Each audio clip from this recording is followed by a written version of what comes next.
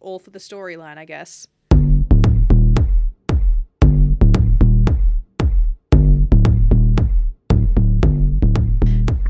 Hey everybody, and welcome back to Champions Breakfast. It's me, Hannah, and this week I'm not even going to lube you up first. I'm just going to go straight in because I am so fucking excited to talk to you about a new obsession. The little fangirl that I thought died in me back when Twilight finished up has come back with a new fan favorite that I'm struggling not to binge straight through so that I can actually do this episode is season 1 of Fruits Basket. I had heard about this heaps, especially at SmashCon when I went This year when I went to SmashCon, they had the trailer play for the final season of Fruits Basket and everyone lost their fucking minds. And I was like, yeah, okay, maybe, I don't know. Turns out, I wish I got on the bandwagon a long time ago, because honestly, this is some shit that I didn't realize that I was going to be so obsessed with. And I wish that I kind of got on the hype train when everybody was watching the final seasons so that I could live it with everybody. But in saying that, there's a movie that's going to come out next year, so I'm pretty hyped for that. Anywho, before we jump into the actual show, let me give you a little bit of information about it. Again, we're going to go through some My Anime List fun facts. So season 1, 25 episodes. A lot longer than some of the stuff I've been watching lately, like Classroom of the Elite, which had 12. Kotaro Lives Alone, which had 12. Everything seems to have 12 now. 12 seems to be the base number. So I was kind of excited that there was 25, something for me to actually sink my teeth into. Season 1 came out in the spring 2019 drop. So I thought that it came out in 2020, but I'm completely wrong. This is the remake that I'm doing as well. So this is the one that came out in spring 2019, not the one that came out in 2001, which we're going to get into a bit later. The studio that did it was TMS Entertainment, and if they sound a little bit familiar, that's probably because they currently are doing Dr. Stone. They've also done Baki, Orange, Re-Life, and heaps of others that were written in Japanese, and I'm scared of pronouncing them on a podcast. Fruits Basket is a drama. It's a fantasy. It's a romance, which generally is not my flavor. I love the shonen, but I occasionally swing into the slice of life. But this show really surprised me. The fantasy element, I think I had to have because I fucking love fantasy. The drama, didn't really care for it, but it turns out it was fantastic. And the romance, guys, the fucking romance had me dying. The show currently sits, season 1 currently sits with a score of 8.22. And I checked on My Anime List just to see what was around the 8.22 mark. And the only things that I could see that were roughly somewhat familiar was Bungo Stray Dogs season 3 and Psyche K, which I haven't seen either, but I know that there's a big following because people keep telling me to watch them. And Bungo Stray Dogs is the one that is on my watch list at the moment, so it may be coming in hot soon. As for characters, voice actors, I watched this show in English, shock horror, and so I checked up on the voices that kind of, sounded familiar, but mainly just our 3 protagonists. So for Toru Honda, she was voiced by Laura Bailey, and that voice you might have heard. She played Kushina Uzumaki, so Naruto's mum, Trunks in the Dragon Ball series, and Suzaku Kururugi. Don't know if I said that right. Haven't seen it, but it's from Code Geass. Code Geass? If you watched it, you know what I'm talking about. Kyo Soma, he was voiced by Jerry Jewell, and he plays Viktor Nikiforov in Yuki on Ice, Kaoru Nagisa in Evangelion, Evangelion. I don't know. And Leon in Fairy Tail, as we know, my fucking favorite. And finally, Yuki. So I only did the first three, but Yuki Soma, he was voiced by Eric Vale, and this one excited me. I picked this one up straight away. He is Tomura Shigaraki in My Hero Academia. He is Sanji in One Piece, and he is Licht in Plunderer. So 3 of my favorite shows voiced by Yuki Soma in Fruits Basket, which is now also one of my favorite shows. It was very exciting. So yeah, that's just like a little background. Now I'm going to get into why they did the remake after we go through the show. So sit back, relax, and get ready for the recap.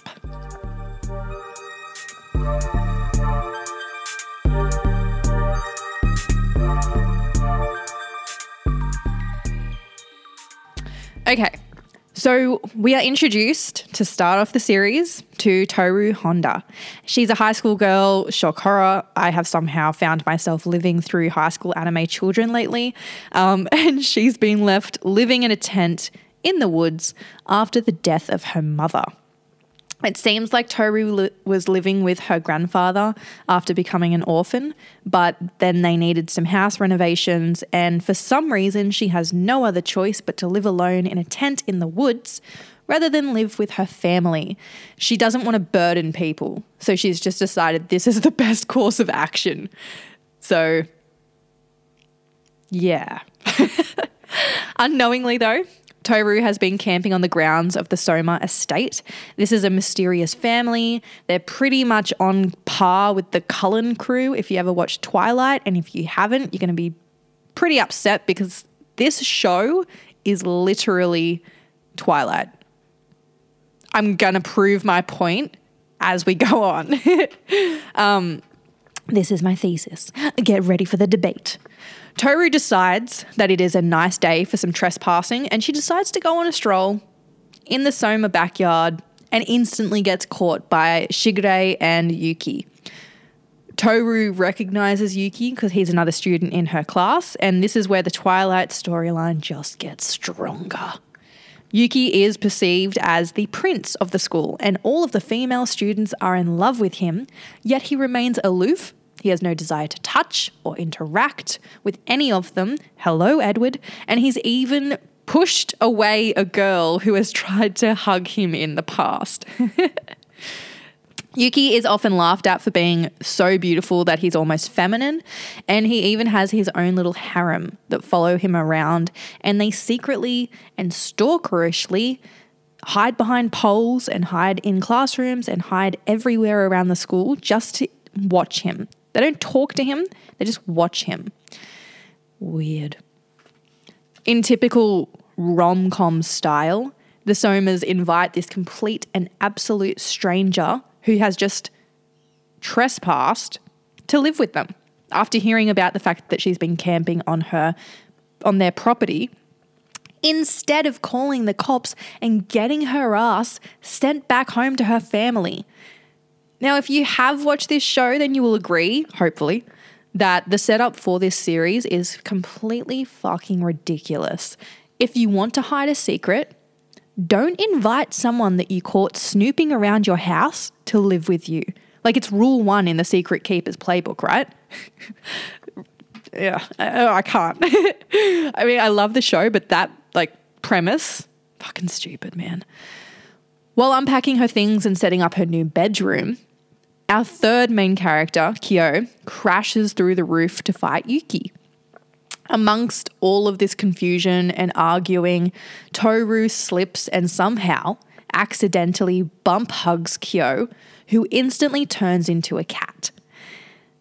Immediately after this, our little clumsy queen stumbles again and crashes into Shigure, who turns into a dog, and Yuki, who turns into a rat.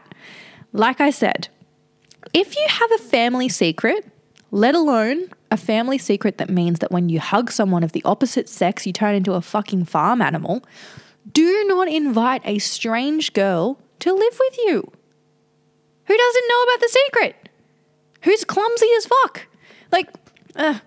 So it turns out that the Soma family, They were cursed with the ability to turn into their zodiac animal when they hug anyone of the opposite sex.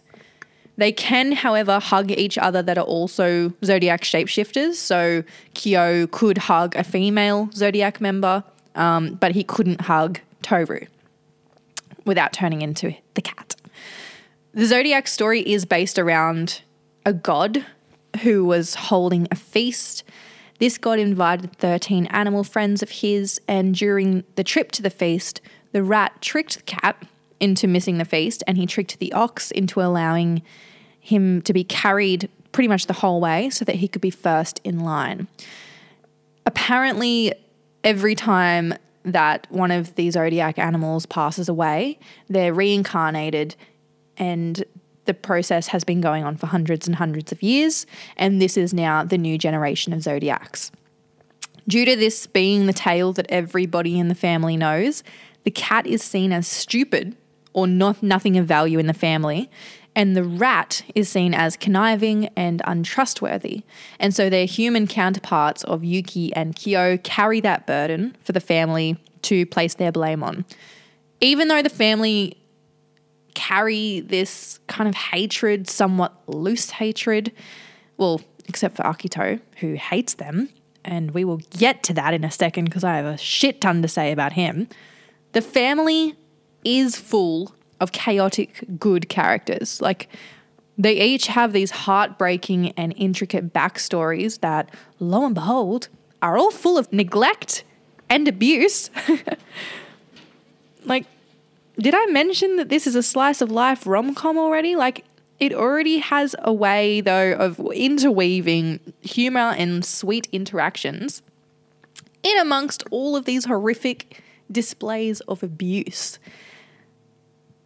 Back to the story anyway. So the show, I'm going to get caught off. I'm going to get distracted during this because it, like, honestly, it tackles a lot of shit, this show. So the story then just follows the lives of Toru, Kyo, and Yuki and their inevitable and adorable and agonizing love triangle.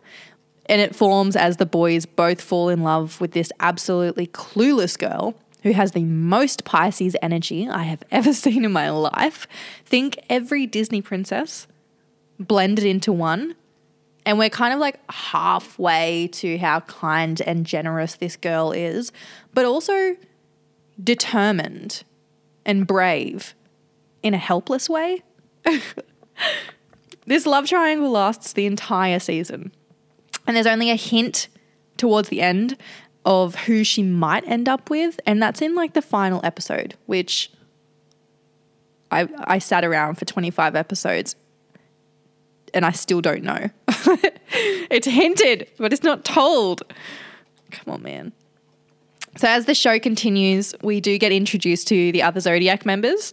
And I have to say that Momoji has to be my favourite outside of the throuple.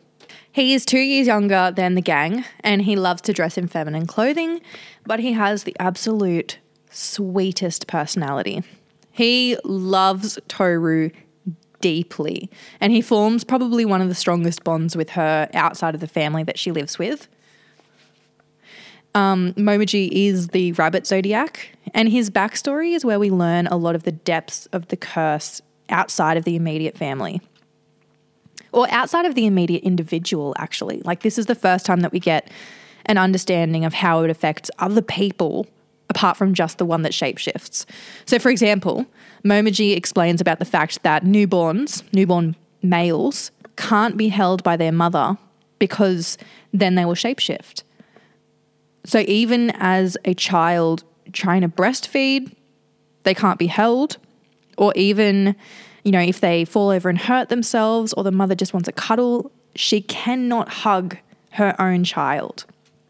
For this reason, his mother and so many others go down a very dark path of depression, with some even taking their own lives, such as Kyo's. Momoji's mother attempted to take her own life, however she was stopped, and then she had her memory erased instead, which leads her to live a happy life with her husband, a new daughter, and absolutely no idea who Momoji is. Fucking heartbreaking. So for this reason, Momiji hangs around the hotel that Toru works at and helps her clean.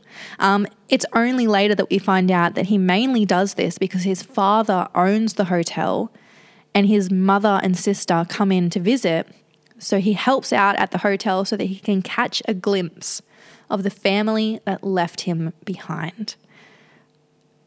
Get me the fucking tissues. This is where I was like, holy shit, there is like depth to this show and it is devastating. I honestly really loved this whole storyline, as depressing as it is, because it does take away that comedic effect of the situation where the boys are transforming into these cute animals and then reappearing naked.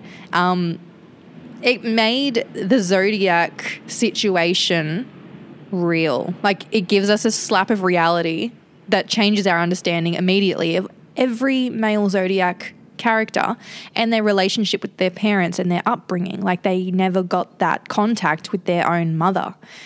So the storyline here really humanizes the situation. However, if you've watched the show, it's also important to remember that there's not many good parents in this show.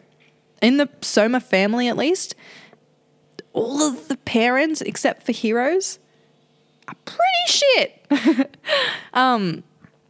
So speaking of the other characters, we also meet Hatsuharu. He's the ox, and he's pretty fucking sexy for an anime character, let me just say. Kisa, she is the tiger. Hiro, he's the lamb who is in love with Kisa, and it's just the cutest little romance. And Hattori, the seahorse, which is meant to be the dragon. And my issue here is they created a show about people turning into animals. However, the idea of including a dragon was too unbelievable, so they had to make Hattori turn into a seahorse, which is so shit. Logic defies me with this point, but oh well.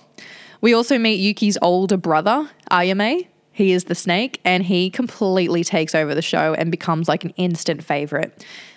He has a flashback scene where we see that he was a member of the student council, and there was this debate where all of the male students that were in relationships or that were trying to get girls were starting to fail their grade.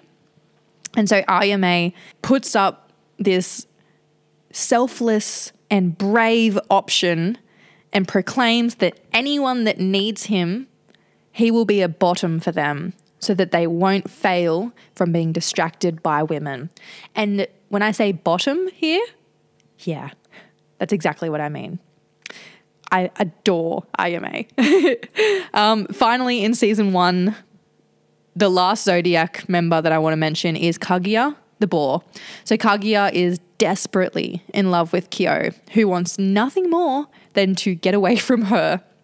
And so it creates a form of comedy because we see like her attempts at literally forcing him to love her like a fucking stalker. But, you know, like in a cute way. It's also kind of sad to watch this happen because we can see Kyo's relationship developing and getting stronger and stronger with Toru. And Kaguya is so in love with Kyo, but at the same time, she can hug him.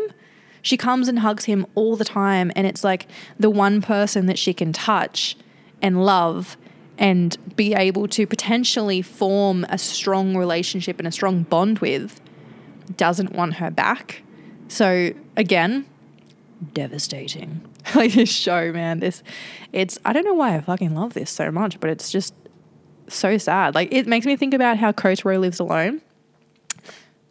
Depressing as fuck. Like, that show is so upsetting, but it's probably one of my all-time favorites. And this show, which, yes, it has some cute moments, but it's also just equally as depressing. Maybe I just love depressing shit. I don't know. Anyway, so throughout the show, we do see the trio starting to grow closer and closer. And some scenes actually show us how much the boys care, and at the same time, how unwilling they are to discuss how much they care, like a bunch of fools. One particular episode does focus on the fact that Toru can move home with her family again. The renovations are all done. And so after packing up and taking everything back home, we realize that her family, except for her grandfather, are a bunch of fuck knuckles. They treat her so shitty in the first 5 seconds of her being there. Like, her cousin is complaining about the fact that she has to share a room now. Her family members, like her auntie and her, I think maybe her boy cousin, they're talking about the fact that she lived with boys and it was scandalous. But at the same time, they didn't take her in. And Toru was living in a tent. What the fuck else was she supposed to do? Nobody has a good family in this show. All the families are shit. I just don't get it. Anyway, the boys working together for the first time are actually eavesdropping and like listening to all of this happen. And Toru's crying because all she wants to do is go back home to the boys. I also want to note, apparently one of the major themes of this show is trespassing, because Yuki then jumps through the window after eavesdropping on their property as Toru is crying. And look, it's, even though, I joke about the trespassing, it's actually the sweetest little moment because everyone is displaying just how much they care about one another. They all walk home holding hands. The boys are being all protective in front of the family. Kyo's saying like his little Kyo, nonchalant way, like that he loves her. I mean, he doesn't say that he loves her, but he takes her home and I fucking love it. So as much as I love to hate romance, especially romance like this, I loved this. I like subtle romance, like, because I watch shonen, man. Like, I don't see this blatant love come to life. And Fruits Basket has really like opened up this love for romances. After I watched this, because I didn't want to go on and watch season 2, I actually watched Sasaki and Miyano. And if you haven't seen that and you like Fruits Basket, please go and watch it. Like, it's in the same vein as Fruits Basket and Horimiya and Sasaki and Miyano. It was so beautiful. And I'm going to do an app on this because I fucking loved it so much. And I hope that there is a remake. Not a remake, sorry, a season 2. I don't want a remake. It was so good. Anyway, back to Fruits Basket. Other scenes also work to show the relationship that's blossoming with these three, a little throuple, such as the New Year's Eve episode. We see the boys that are heading back to the main house and leaving Toru alone for a few days. They're kind of conflicted about it, but she says, it's fine, I'll be all right. And it's only once the boys run into Toru's best friends, who are great characters, they inform them that it's the first New Year's that Toru will be alone since her mother passed. And with that, their hearts grow 3 sizes and they realize that they're being utter douchebags by leaving her alone.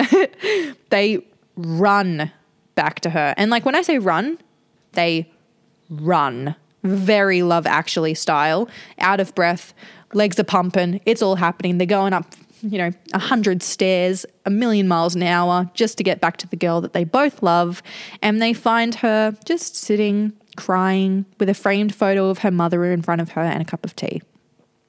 This show really knows how to tug on the fucking heartstrings in this series. Like, I can only imagine how I'm going to go when this ends, because it currently has me back in the Twilight chokehold. And instead of it being Team Jacob and Team Edward, right now it's Team Yuki and Team Kyo.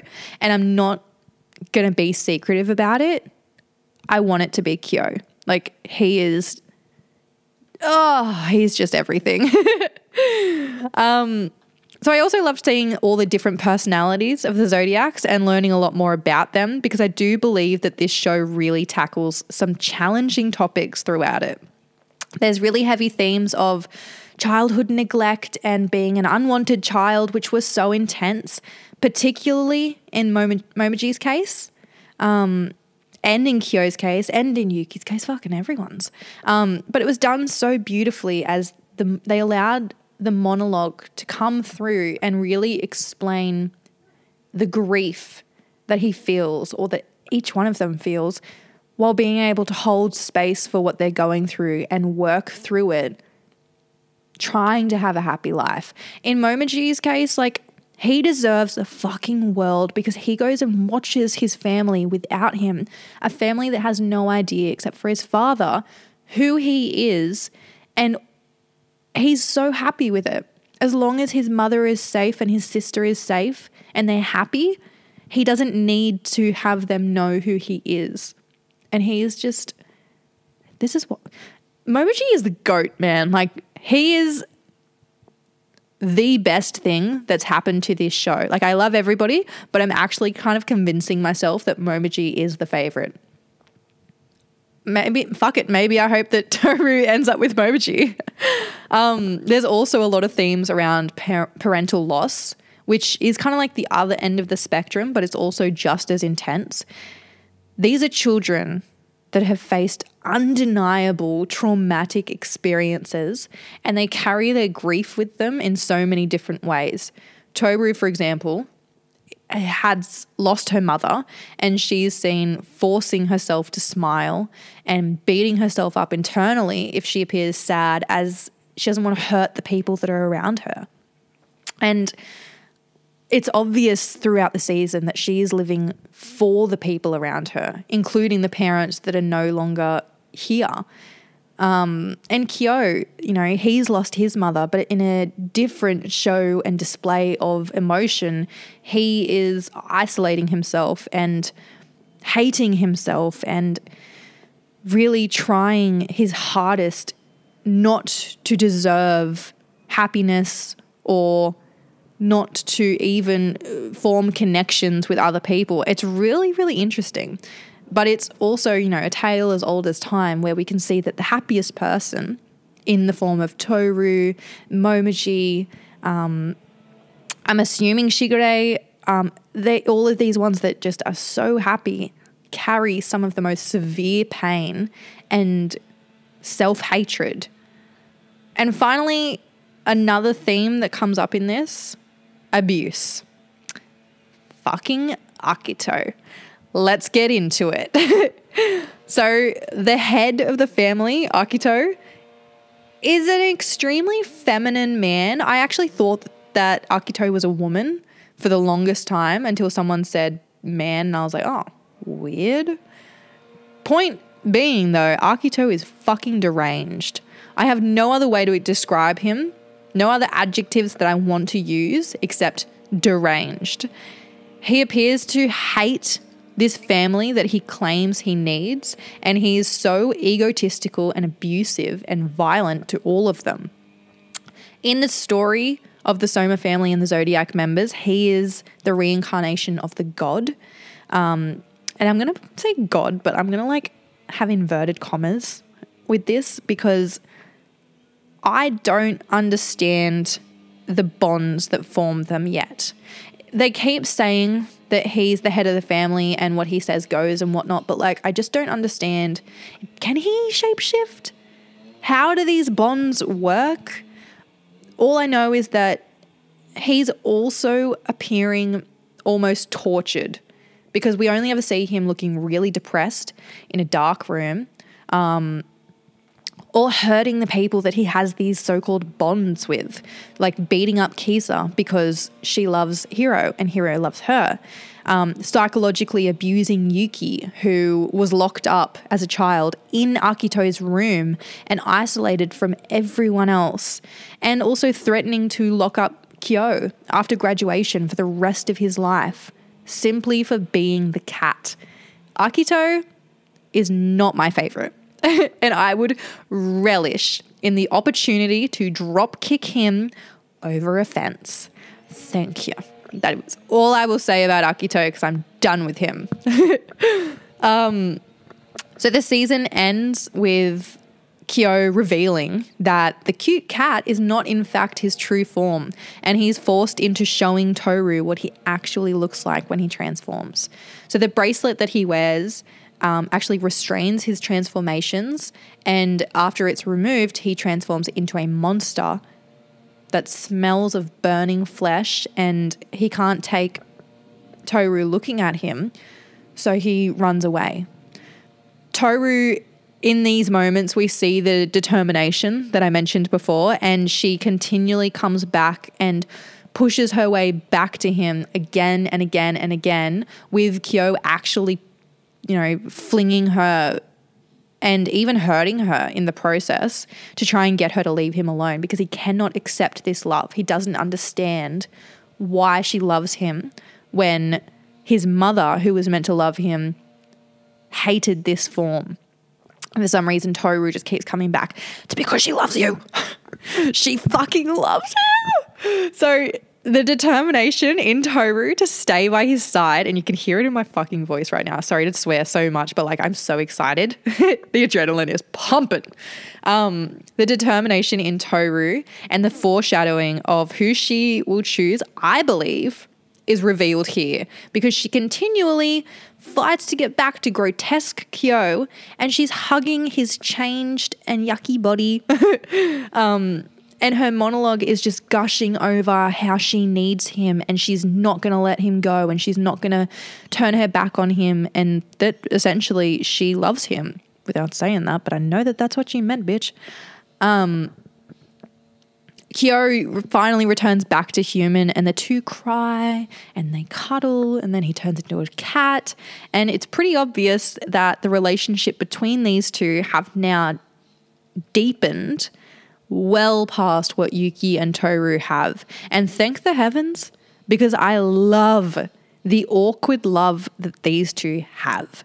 I am team Kyo all the way, and Kyo's whole story of being hated by everybody that he comes into contact with is truly devastating.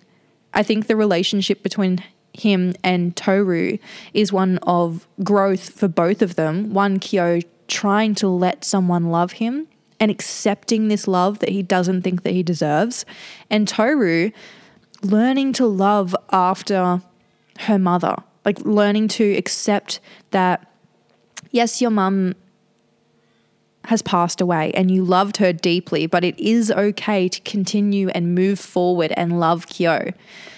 I just don't see Yuki bringing anything like that to Toru's life, but I know that there's a huge fan base between Toru and Yuki, so I'm going to zip that up.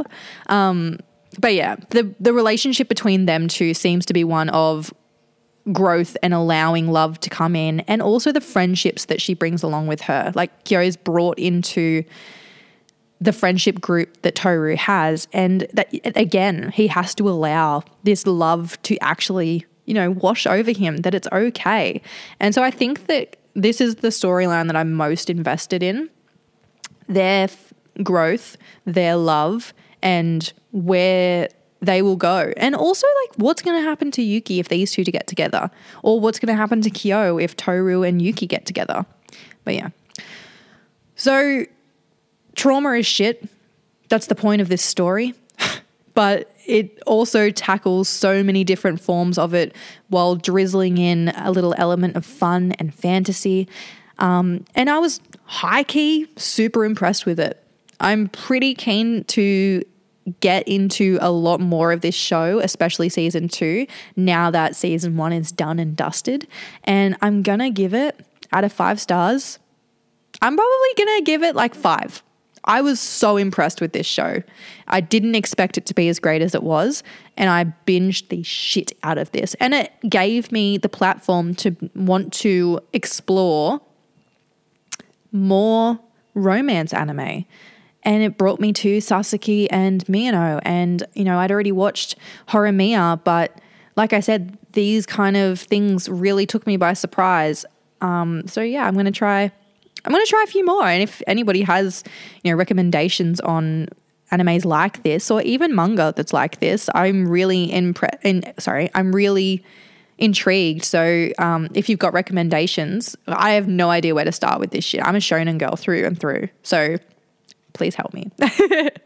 Now, like I said, in my research, I found that there was actually an original anime before this 2019 remake that was released in 2001. So I decided to find out why the remake happened. And boy, oh boy, it looks like we have another case of The Promised Neverland on our hands.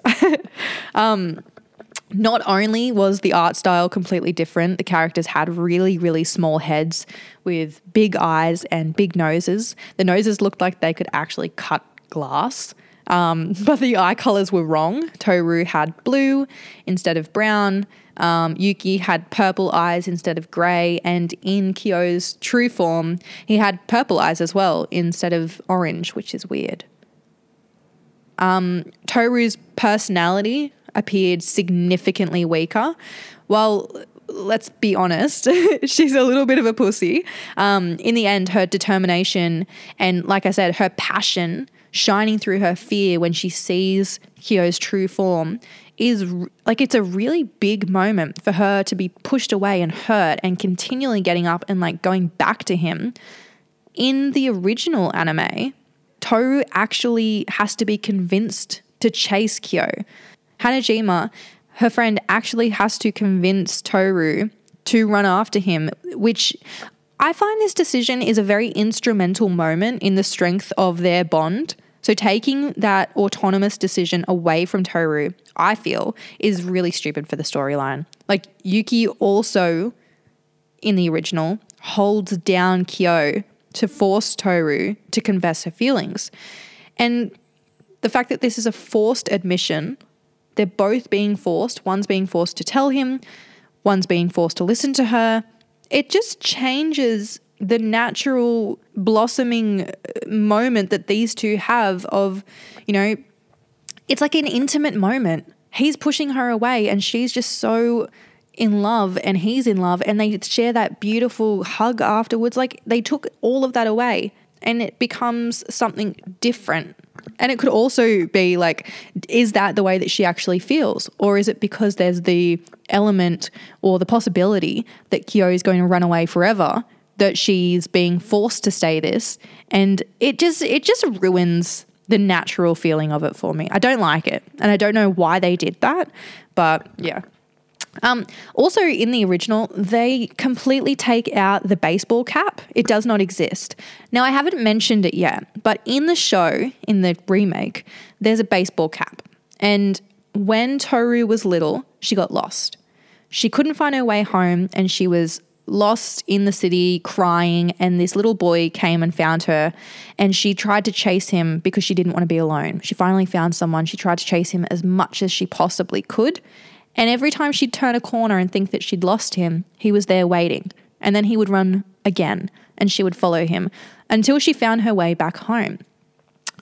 When she gets home, the boy takes his baseball cap off and puts it on her head, and then he runs away and she's home and she keeps this hat. She keeps it and she actually has it when she's in the Soma house. Now, it turns out that that little boy was actually Yuki when he broke out of the Soma estate and being imprisoned by Akito. But they completely got rid of that. And this is like a big moment for the Toru and Yuki relationship. Whereas we can see the blossoming romance between Toru and Kyo, which is just happening organically and beautifully. It's interesting because I see why people are also cheering for Yuki, because they have this really historical, beautiful moment together. And it's really interesting that they would take that out completely and they would add in Yuki holding down Kyo. In the 2001 version, it does almost sound like there was never a possibility for Yuki to be in this triangle. That it was never a triangle, that everybody knows from the start that it's Kyo and Toru. Because to take out that, it takes away their history. It takes away the fact that they knew each other, that they helped each other. It takes away everything. And then having Yuki there holding Kyo down is his blessing, you know? Why would he be doing that? He doesn't do anything like that in the series, in the show. So I didn't like it, but so fans of the manga hated it. It's the fact that they've omitted certain things that were meant to be included, literally one of the biggest plot lines that connects all three from childhood, just gone. And fans of the manga were really happy to hear about the remake in 2019. Look, hearing that this happened because fans of the manga hated the show gives me hope that one day The Promised Neverland will be given a second breath of life.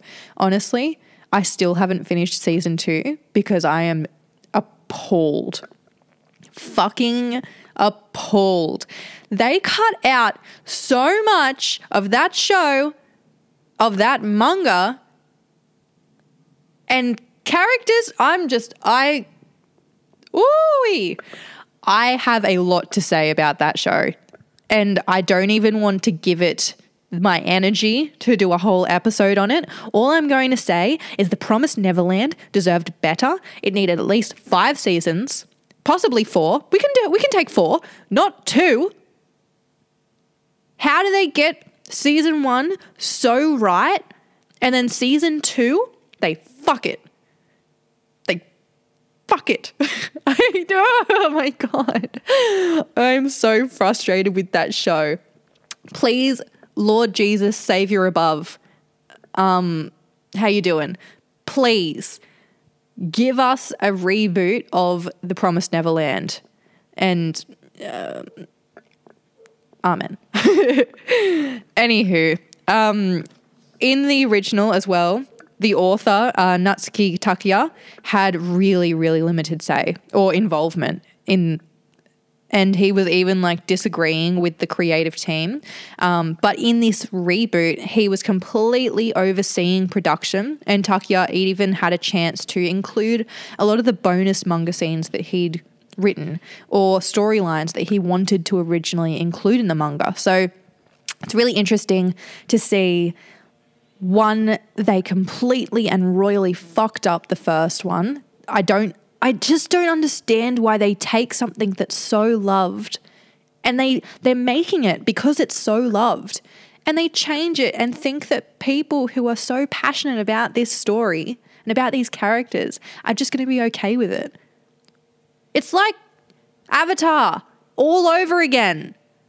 Oh my God. I cannot wait for that show to come out, by the way. If it's shit, I'm done with Avatar remakes. Like, we've already seen a few come through. Oh, I hope that it's better than the last one. Anywho, that's pretty much everything that I wanted to talk about with Fruits Basket, and I'm so excited to get into season 2. Hopefully it's not going to go the way of The Promised Neverland, but seeing as though there's only 3 seasons and the final season was so heavily awaited, and it's got like one of the greatest scores or, you know, just reception that I've seen in a long time, I'm really excited to get into it. So watch this space, I guess. Now, as always, if you want to get in touch with me, please just reach out. My Instagram handle is @champsbefastpod. Champions Breakfast. And my Outlook is championsbreakfast@outlook.com. So if you want to email me, if you want to get in touch with me in any way, just jump on one of those platforms. As always, thank you so much for recommending things. I never thought that I was going to be a Fruits Basket lady, and here I am. So if you have any follow-ups in this genre, send it my way. At the moment, I'm getting back into the fall 22 season that's coming out. So I've been watching, My Hero Academia that's coming out, and Spy Family. And so I'm really excited to kind of shake things up now that I've started. One Piece movie is going to come out soon. I'm hooked on One Piece right now, but I'm not up to the movie yet. So I'm hoping that I can make it in time. We will see. Otherwise, I'm just going to have to wait. Just like I did with Jujutsu Kaisen. And I did that. Thank the Lord. I suffered, but I did it. Anyway, I'm going to stop bagging her out in your ears. So yeah, if you want to get in touch, you know how. And I hope that you all have a wonderful, wonderful week. Bye for now.